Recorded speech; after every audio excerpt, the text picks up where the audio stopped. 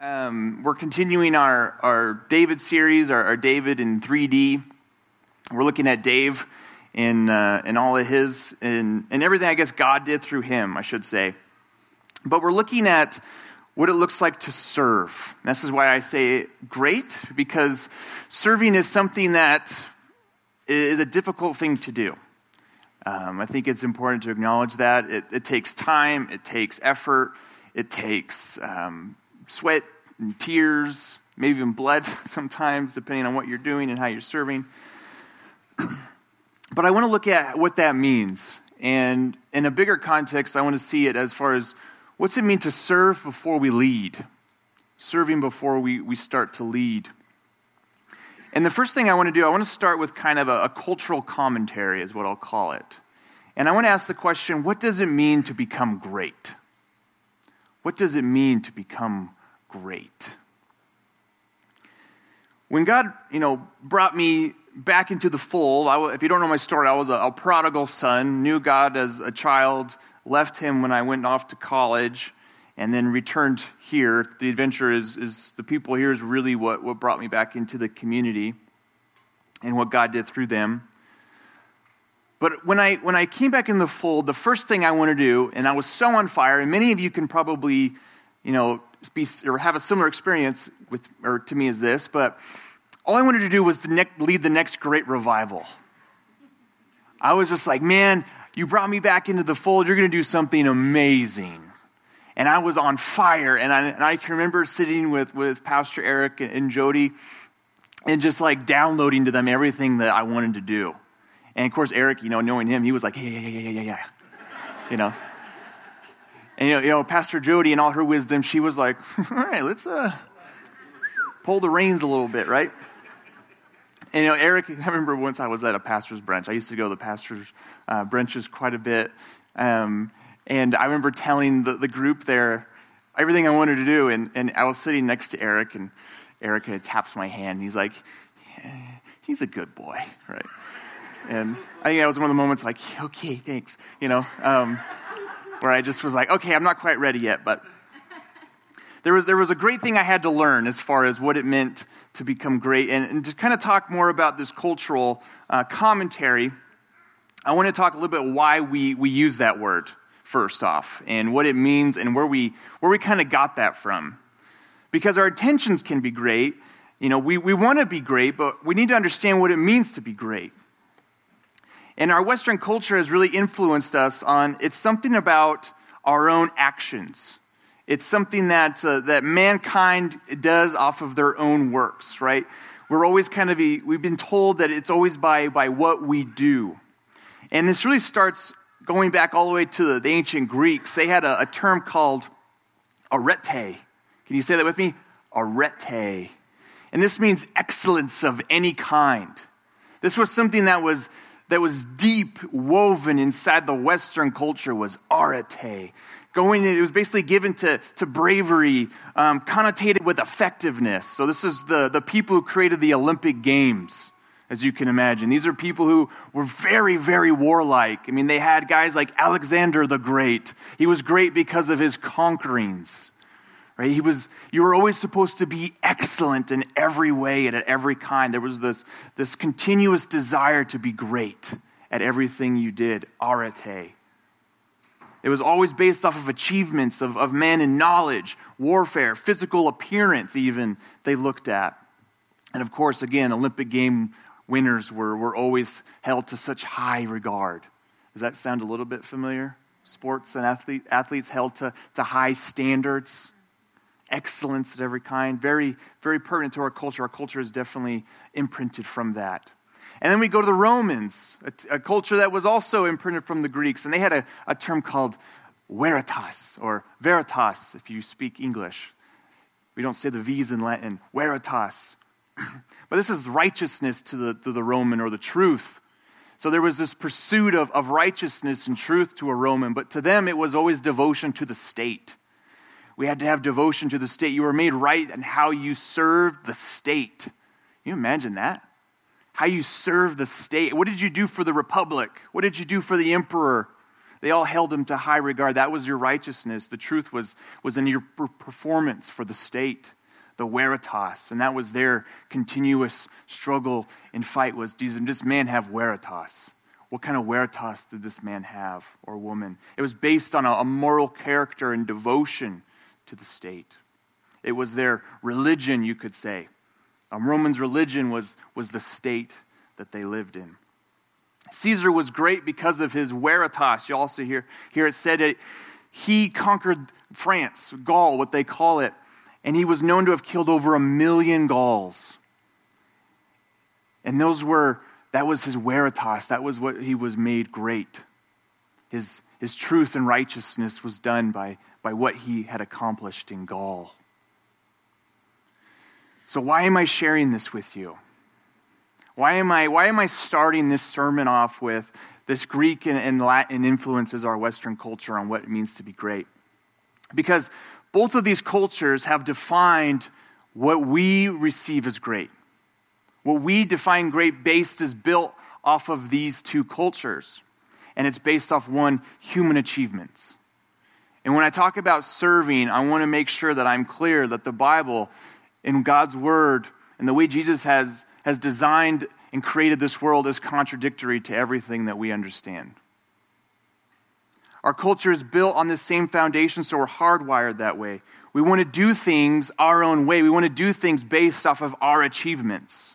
We want to be great because of something that we have accomplished. We want to be the top of our businesses.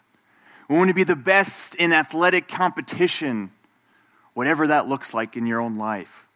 Our culture teaches that we are told to find our identities in our arete and our veritas.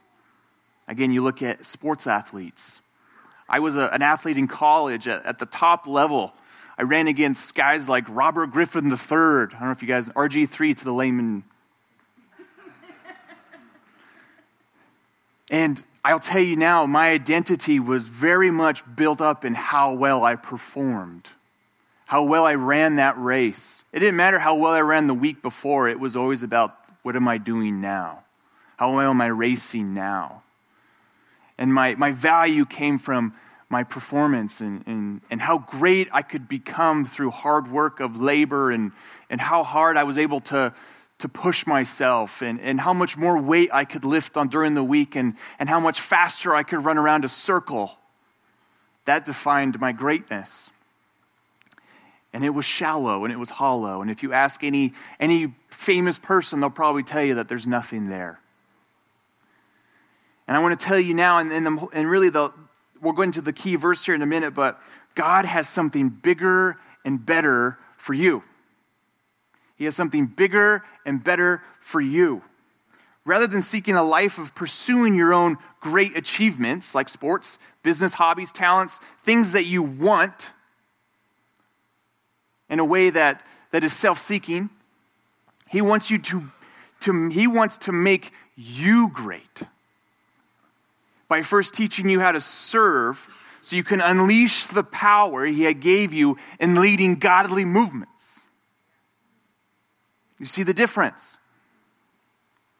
Serving, in the way that we're going to look at it, is dependent upon God making you great, not by your own self-achievements. And then by that, He will unleash the greatness that He is through you. And how do we do that? We serve. It was through serving and submitting that I still don't feel prepared for what I do, but He began to prepare me for what was ahead of me. Jody had a great way of saying it when she was explaining it. You had a lot of zeal, but you didn't have a lot of wisdom. And I was like, yep, that's true. So what I want to touch on a little bit today is, what is God doing in your life right now? How could you be serving God right now that is going to prepare you for the things He has for you in the future? Because right now is what we can work with. We don't know what tomorrow is. God doesn't promise us tomorrow. So how do we prepare right now for what God has for us tomorrow and in the future? Using what God did through King David, we will see how we can serve before we lead. A lot of you know that I'm a recruiter bivocationally for Wayfair. Don't call me for discounts. I'll probably still do them. But one of the most interesting things that I run up against with recruiting people is everyone is always looking for the job that's 2 steps ahead of where they are right now. Everybody wants this job, but they don't want to go through the 2 jobs it takes to get to that job. College grads are the worst. Those guys are entitled. I'm just kidding. I'm one of those. I can say that. So we need to look at what God is doing now. How can we serve now? Because a lot of us are looking 2 steps down the road and say, this is where we should be. But God is saying, what do I have for you now that's going to get you to those 2 steps? He's sparing you from a lot of hurt and a lot of pain by making you go through things now that's only going to build you up and equip you for tomorrow. And let's look at that and see how King David handled that. And look how that truth is found in the life of King David, shall we? Before we jump into the key passage, though, let's pray, shall we? Father, we just want to serve you. Lord, we want truth. Lord, we're tired of all of the false truths, falseness that comes into our lives from different avenues that says that we can be great through hollow and shallow means. Lord, we want to be great because of what you've done. We want to lead great revivals and great movements because of what you've done through us. Show us what it means to serve. Speak to our hearts. Convict us. Expose some of the things that we hold on to that are not real, so that we can cling to those things that are real. Lord, ignite a fire in our hearts that wants to serve you in a capacity that you desire, in a way that you have preordained. Lord, let the Adventure Church be a church that is known for its servant heart. That you may raise up leaders as you have in the past, that you will again in the future, who understand what it means to submit and to serve. Lord, just use this message. In the name of Jesus, amen. Okay, well, if you have your Bibles, you can turn or tap to 1 Samuel 16. That was for the digital people out there. 1 Samuel 16, 14 through 23 is what we're going to be reading today and digesting. 1 Samuel 16, 14 through 23. I don't know if you guys remember this. This is a paper Bible. That's what I will use today. So let me read it for you here. Now the Spirit of the Lord had departed from Saul, and an evil spirit from the Lord tormented him. Saul's attendant said to him, "See, an evil spirit from God is tormenting you. Let our Lord command his servants here to search for someone who can play the lyre. He will play when the evil spirit from God comes on you, and you will feel better." So Saul said to his attendants, "Find someone who plays well and bring him to me." One of the servants answered, I have seen a son of Jesse of Bethlehem, who knows how to play the lyre. He is a brave man and a warrior. He speaks well and is a fine-looking man, and the Lord is with him. Then Saul sent messengers to Jesse and said, "Send me your son David, who is with the sheep." So Jesse took a donkey loaded with bread, a skin of wine, and a young goat, and sent them with his son David to Saul. David came to Saul and entered his service. Saul liked him very much, and David became one of his armor bearers. Then Saul sent word to Jesse, saying, "Allow David to remain in my service, for I am pleased with him." Whenever the Spirit of God came on Saul, David would take up his lyre and play. Then relief would come to Saul. He would feel better, and the evil spirit would leave him. All right. I think the first thing I need to address is the theological issue. Because the first verse Now the Spirit of the Lord had departed from Saul, and an evil spirit from the Lord tormented him. That should make you pause for just a second. Because I'm sure most of you are trying to digest what that verse says. You may have not even heard the last, 6 or 7 verses. You're probably thinking, okay, that's different. What does that mean? I know I did. Which is why I started to start this one. So, what does it mean that the Spirit of the Lord departed from Saul, and an evil spirit from the Lord tormented him? Let's just get this out of the way. The context of this passage is Saul's disobedience in chapter 15. So one chapter before this, Saul is disobedient to God. He is told, you need to go and take out these Amalekites, these Canaanite tribe. And he doesn't do it the way that God has commanded him to do. So in this way, God rejects him. He's like, he actually says, I regret making Saul king over my people. So here we have this rejected king who is now being tormented, and we'll look more what that looks like. The Spirit of the Lord, or the Holy Spirit, at this time as well, was selective and temporary in the Old Testament. It was selective and temporary, just as active, but selective and temporary. It allowed for supernatural abilities and successes. So God would give his Spirit to certain people for certain purposes. We see this, one example is Exodus 31, 2 through 3, when they're developing the tabernacle. It says, see, I have called by name Bezalel, the son of Uri, the son of Hur, the tribe of Judah, and I have filled him with the Spirit of God in wisdom and understanding, in knowledge, in all manner of workmanship. So in this example of the Old Testament, the Spirit of God descends upon Bezalel so that he can be a craftsman and a worksman in the tabernacle. We also see it in Judges when God empowers Samson in chapter 13 with supernatural strength, but then takes it from him in chapter 16 because he has to humble him. So it's a selective and temporary thing at this point in time. So again, just as active, but God has the ability to take and remove. And this brings us to kind of the theological issue, is many of you might be thinking, is God doing that still? Can I lose the Holy Spirit? And to that I say no. God doesn't remove the Holy Spirit from a believer today. This is the beauty of living when we live. Because Romans 8:9 says, you, this is the believer in Christ, however, are not in the flesh, but in the Spirit. If in fact the Spirit of God dwells in you, anyone who does not have the Spirit of Christ does not belong to him. So what he's saying there is like when you become saved, when God rescues you, he puts his Spirit in you. He seals you. Done. He doesn't remove that. That means you would have to lose your salvation, which the Bible clearly states is not true. Ephesians 1, 13 through 14 is another one. In him you also, when you heard the word of truth, the gospel of your salvation, and believed in him, were sealed with the promised Holy Spirit, who is the guarantee of our inheritance until we acquire possession of it, to the praise of his glory. Again, sealed, locked, and delivered.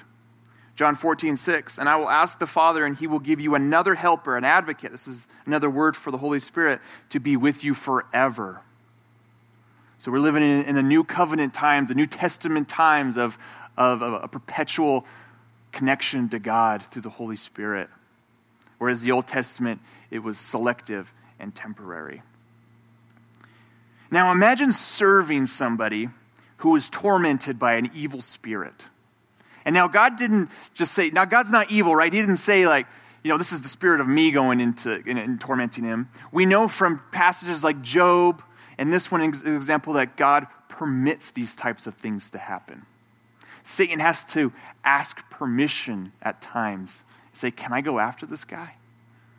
That shows the sovereignty of God, that even evil has to go, am I good?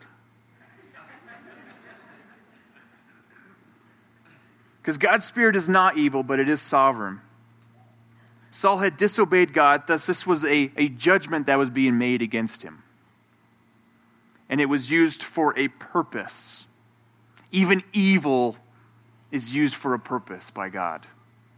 I went through 5 years of prodigal doubt, sin, debauchery, you name it. God used all of that in a full circle. Because now I can share that with you.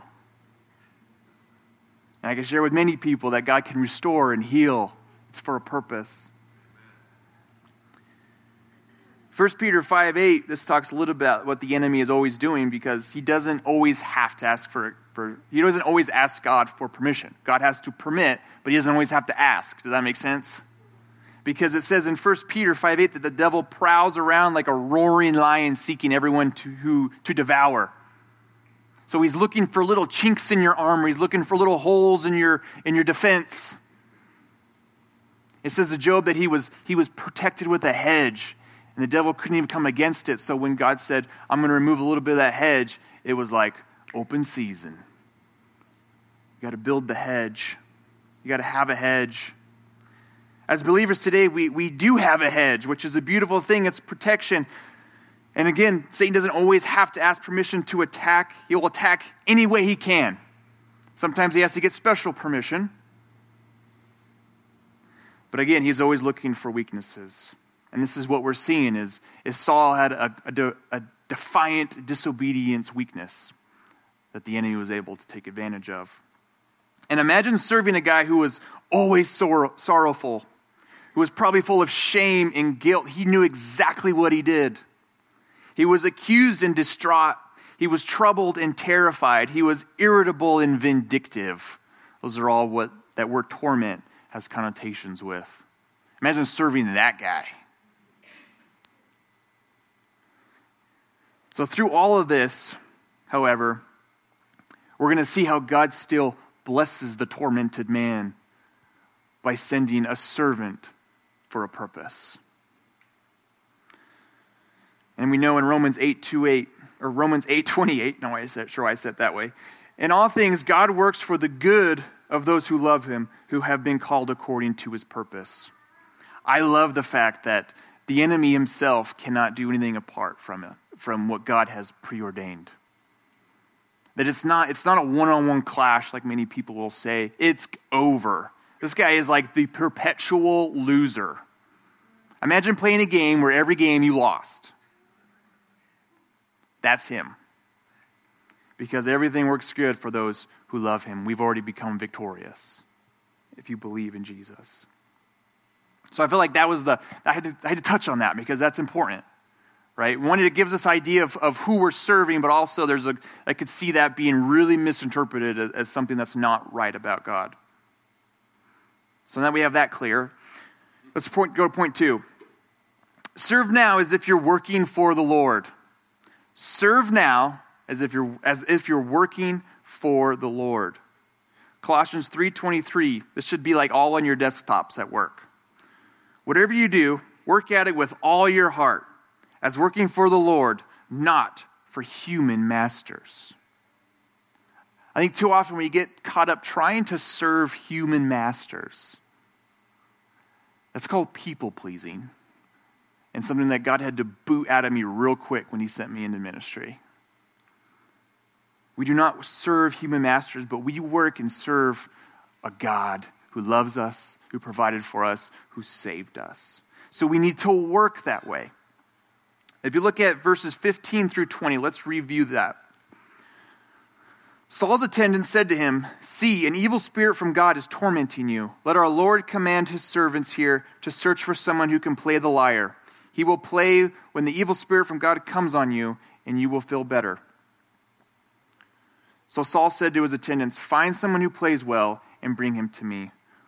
One of these servants answered, "I have seen a son of Jesse of Bethlehem who knows how to play the lyre. He is a brave man and a warrior. He speaks well and is a fine-looking man, and the Lord is with him."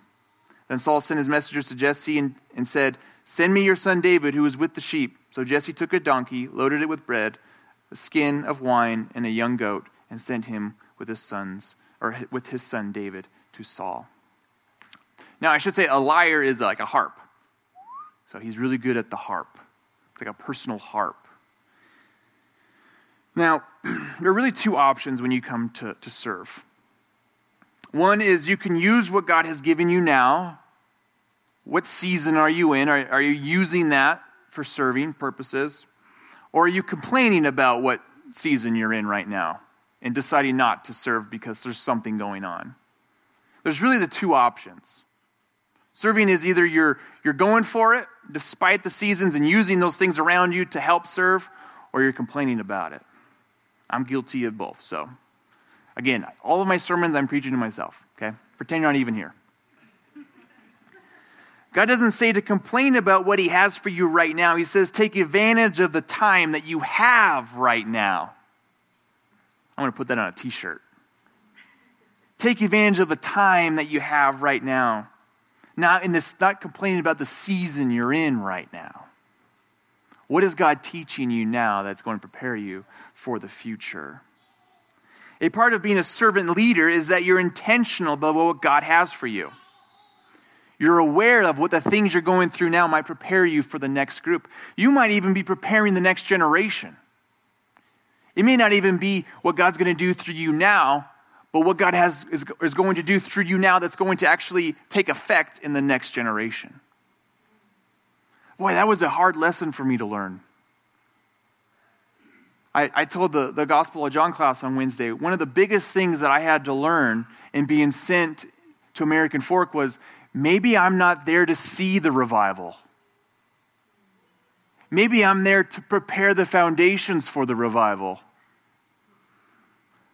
God had to really break my heart and say, if nobody came to church, or if I didn't save a single person, would you still follow me? But you invested in these 15 people I have. Would you still follow me? And I had to say yes. Me who was so on fire thinking that the entire county was going to get saved in 1 year.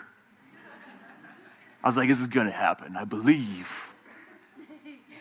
But I realized there was false motive. There was motive because I was like, I want to see that. I want to be a part of that. He's like, yeah. Well, are you okay with it being Luke's generation that sees it? My son's generation that sees it? Or does it have to be you? I had to be okay with what God had for me right now to prepare for his kingdom in the future. You never know how God is going to use the things you do now to work again in the next generation. We are a continuation of thousands, if not millions, of believers that have led us to this. Did you ever think about that? That we are part of a continuous line of disciples. Man, I could tell you a lot of stories about some of the difficult things. I mean, I worked in retail for 2 years. Who's worked in retail before? It's hard to love people when you work in retail. I'm really trying to love people, God. This is really difficult to do. But I learned how to work with difficult people. Pastor, and you have to work with difficult people sometimes. I spend my day working with unbelievers. And then I'm a recruiter. I'm learning how to lead and make tough decisions that have huge impacts. You think God's using that to prepare me for future things? Of course he is. But you don't necessarily look at that and go, well, I'm getting prepared for ministry while I work in retail. Or I'm getting prepared for ministry while I have to work with my boss, who's very difficult to work with. Boy, it was working the connection teams here on Sunday. It was the things that God did through me through preteens. Oh, if you can explain the gospel to a preteen, you can explain it to anybody. If you can get a preteen to listen to you, I explain the gospel. That's what I should say. If you can make that sound like, ooh, yeah, I want that, to a preteen, an adult will eat it up. And then David had a reputation. He was expert at playing the lyre. He was an expert musician. He was known to be brave. He demonstrated it. He was a warrior. He must have demonstrated it. He was a good communicator. He presented himself well in public. He had a reputation. Even the king's men were like, man, this is a guy in Bethlehem who's really, really good at everything he does. He's got some favor because at the very end it says, and the Lord is with him. Does your life reflect that? Does your serving reflect that the Lord is with him? Do people look at you and go, how does he accomplish that? How did that work? And you go, I don't know. Many times that God's done something at work, I'm like, I don't know how that happened either. It gives you the opportunity to go, I follow a big God. Do people see the way you do things and wonder how they can do them or how you do them? I say, pray that God will show you favor at work, school, wherever that is. Make people wonder what you have that they don't have. Boy, one of the best things he's ever done for me, he's given me a very peaceful heart when it comes in times of great difficulty. When things are really scary and trialing and difficult, God has given me a gift to be calm and to just be optimistic about things. If you talk to anybody on my team, they'll say, that's what they wonder about me is, how are you so calm? Because Wayfair is temporary. My job, it could be gone tomorrow. I have a bigger purpose, a greater purpose in serving. So when things don't go well, he gives you peace. God prepared David while serving in the fields as a shepherd. Again, no one wants to follow a leader who hasn't fought the battles that this life contains. One thing I shared with American Fork last week that I want to share with you guys, I want to give you a little bit of what David was prepared with. What it means when David was shepherding and he was in the fields, this is what it meant. Your servant, this is David speaking, your servant has been keeping his father's sheep. When a lion, a bear came and carried off a sheep from the flock, I went after it, struck it, and rescued the sheep from its mouth. When it turned on me, I seized it by its hair, struck it, and killed it. Your servant has killed both the lion and the bear. When it says that he was shepherding his flock, he was doing battle. He was preparing. And I don't want to go into battle with somebody who has never fought before. I am very clear with my Utah County team. I say, don't come here if you're not ready for a fight. Because we got to fight lions and bears. And we have to be prepared to go after them. What lion and bear are you fighting now that God is going to use in the future? You fight lions and bears through serving, everybody. You fight your lions and bears because you have to serve tormented people. Chapter 16, the verses prior to that, it talks about this great anointing of David. And as we are the anointed in Jesus Christ, we find a way to serve and prepare for the leading in the future. We have a great power that lives inside of us. We must be prepared to unleash it. Because as Christians, we are leaders. But we got to look at what that means. And that goes into the third point. Understand that God uses serving for future purposes. Understand that God uses serving for future purposes. He doesn't want you complacent. Let's say that. Complacency is the killer of a Christian church. He has plans. We know he does for you. David served Saul, who was tormented by an evil spirit, but he served him powerfully and didn't even realize it. He not only used David to bless Saul with relief from this tormented spirit, but he gave him favor in the eyes of Saul. So not only is it that God didn't abandon Saul, he gave him David. He said, this person is going to bring relief and comfort when he plays this tune. So for Saul, David became like, I can never lose this guy. I'm relaxed, I'm calm, I'm not tormented when I'm with him. He brought David into the very inner circle of Saul. David learned how to be a king because he was always with Saul. Imagine being at the right hand of the king. You learn everything there is to know about running a kingdom. So there was divine purpose in his serving of Saul. What does it mean to be great? I'll tell you now, the answer is the Son of David. The answer is Jesus Christ. And Jesus says in Matthew 20, 26 through 27, whoever wants to be a leader among you must be your servant, and whoever wants to be first among you must become your slave. Jesus is saying, if you want to be a leader, you must act as a slave. How do you learn to do that? You learn by submitting and serving. I grew and matured the most in leading by putting people around me who could tell me no, who I could submit to, who I could serve and love. Throughout my life, I've met powerful people of God who struggled because they couldn't comprehend this fact. They couldn't comprehend the power that comes from serving and submitting to each other. Submitting to a leader, serving to a leader. I'm not saying this as a leader. I'm telling you, there's a truth to this. Please hear me out. That if you want to lead, you must first serve.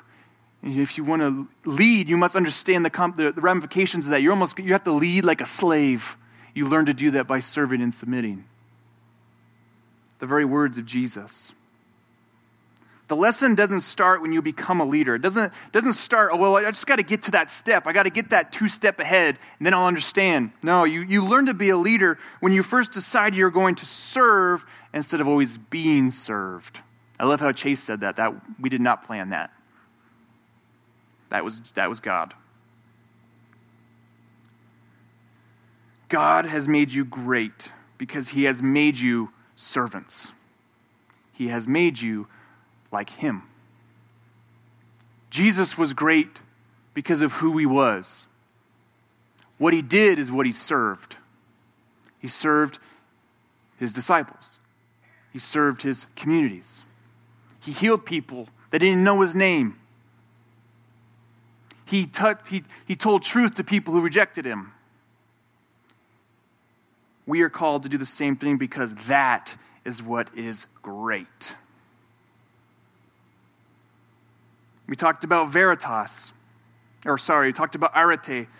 The believer is arete. Because in 1 Peter 2:4, it says, "So as you come to him, a living stone rejected by men, but chosen and precious in God's sight." We are not great because we are accepted by man. We are great because God looks at us and says, "That's precious." That is what makes us great. That's our arete. That's our excellence in every way, is what God has done and says, look at who you are and what I've made you become. I've put my spirit in you. You are arete. He makes us veritas.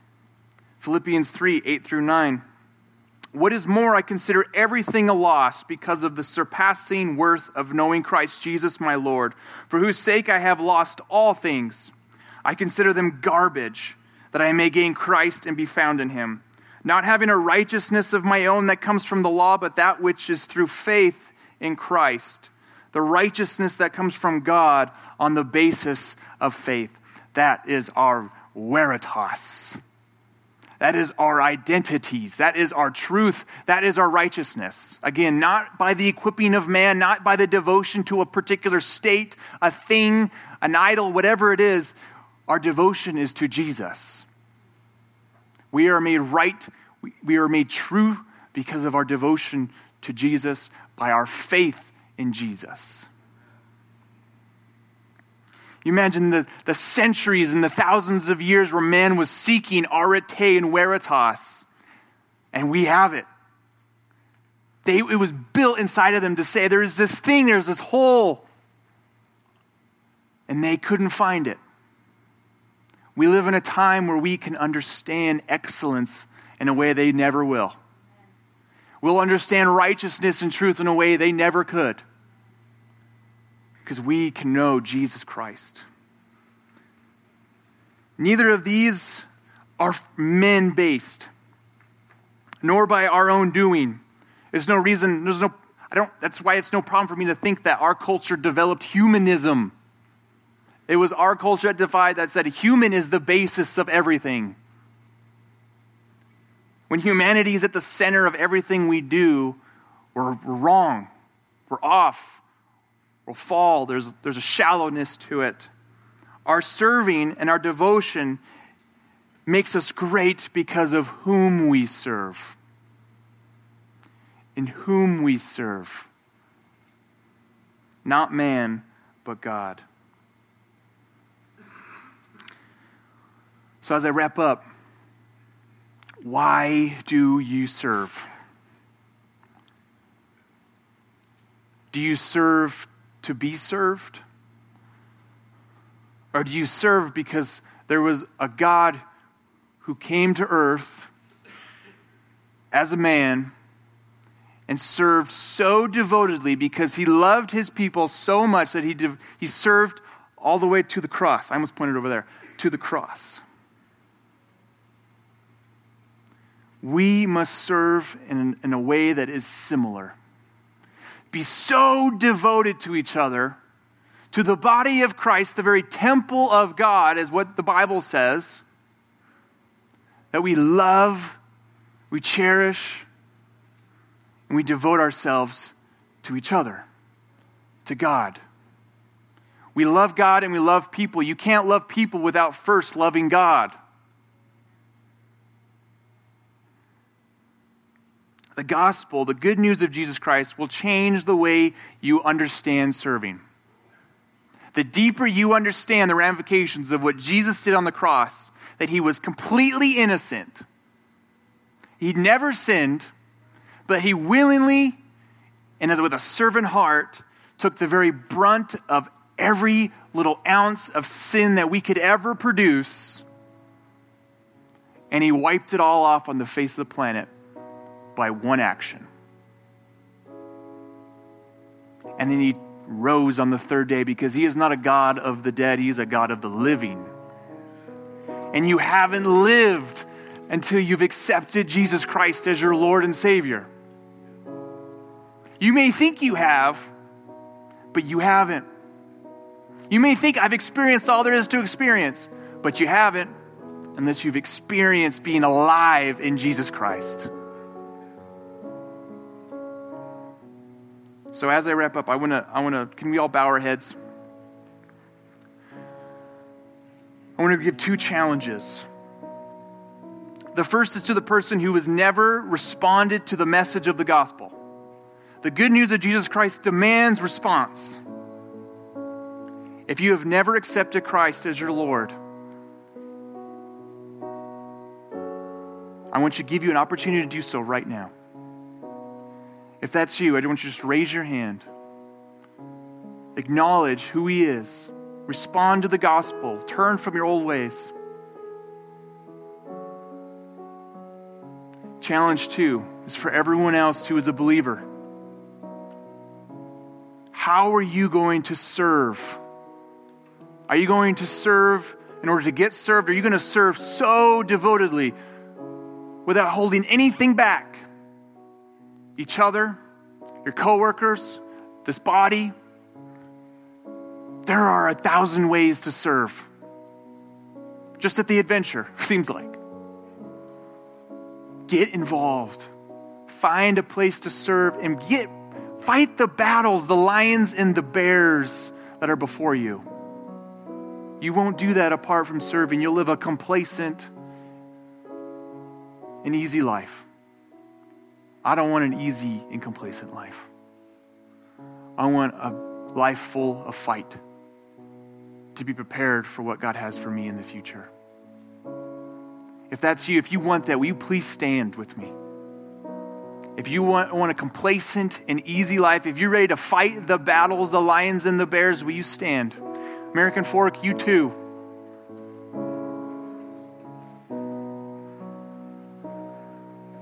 Amen.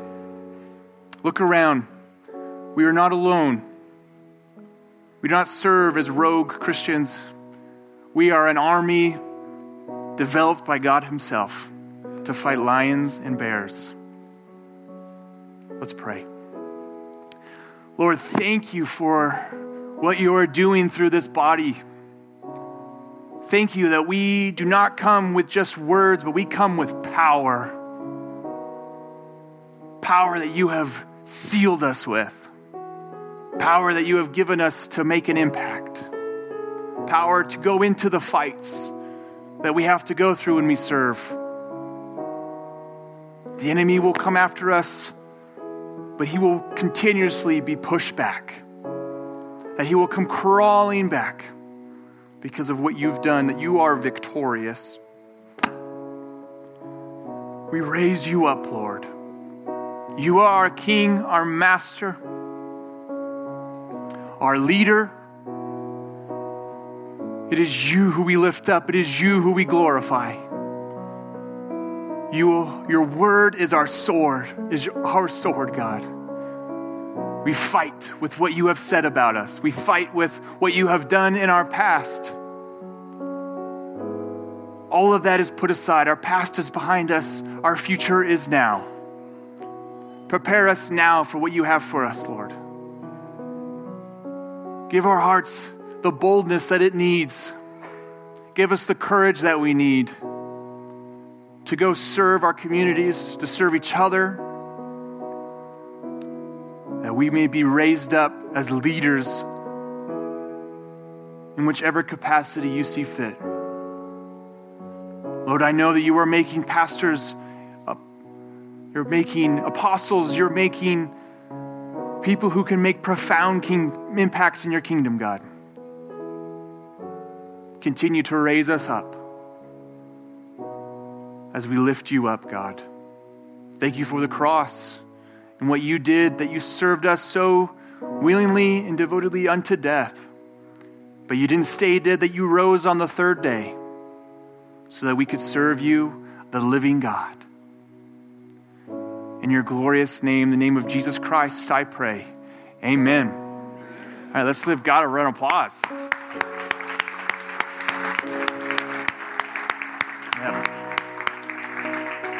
Have a great week. Go serve. Go fight your lions and your bears.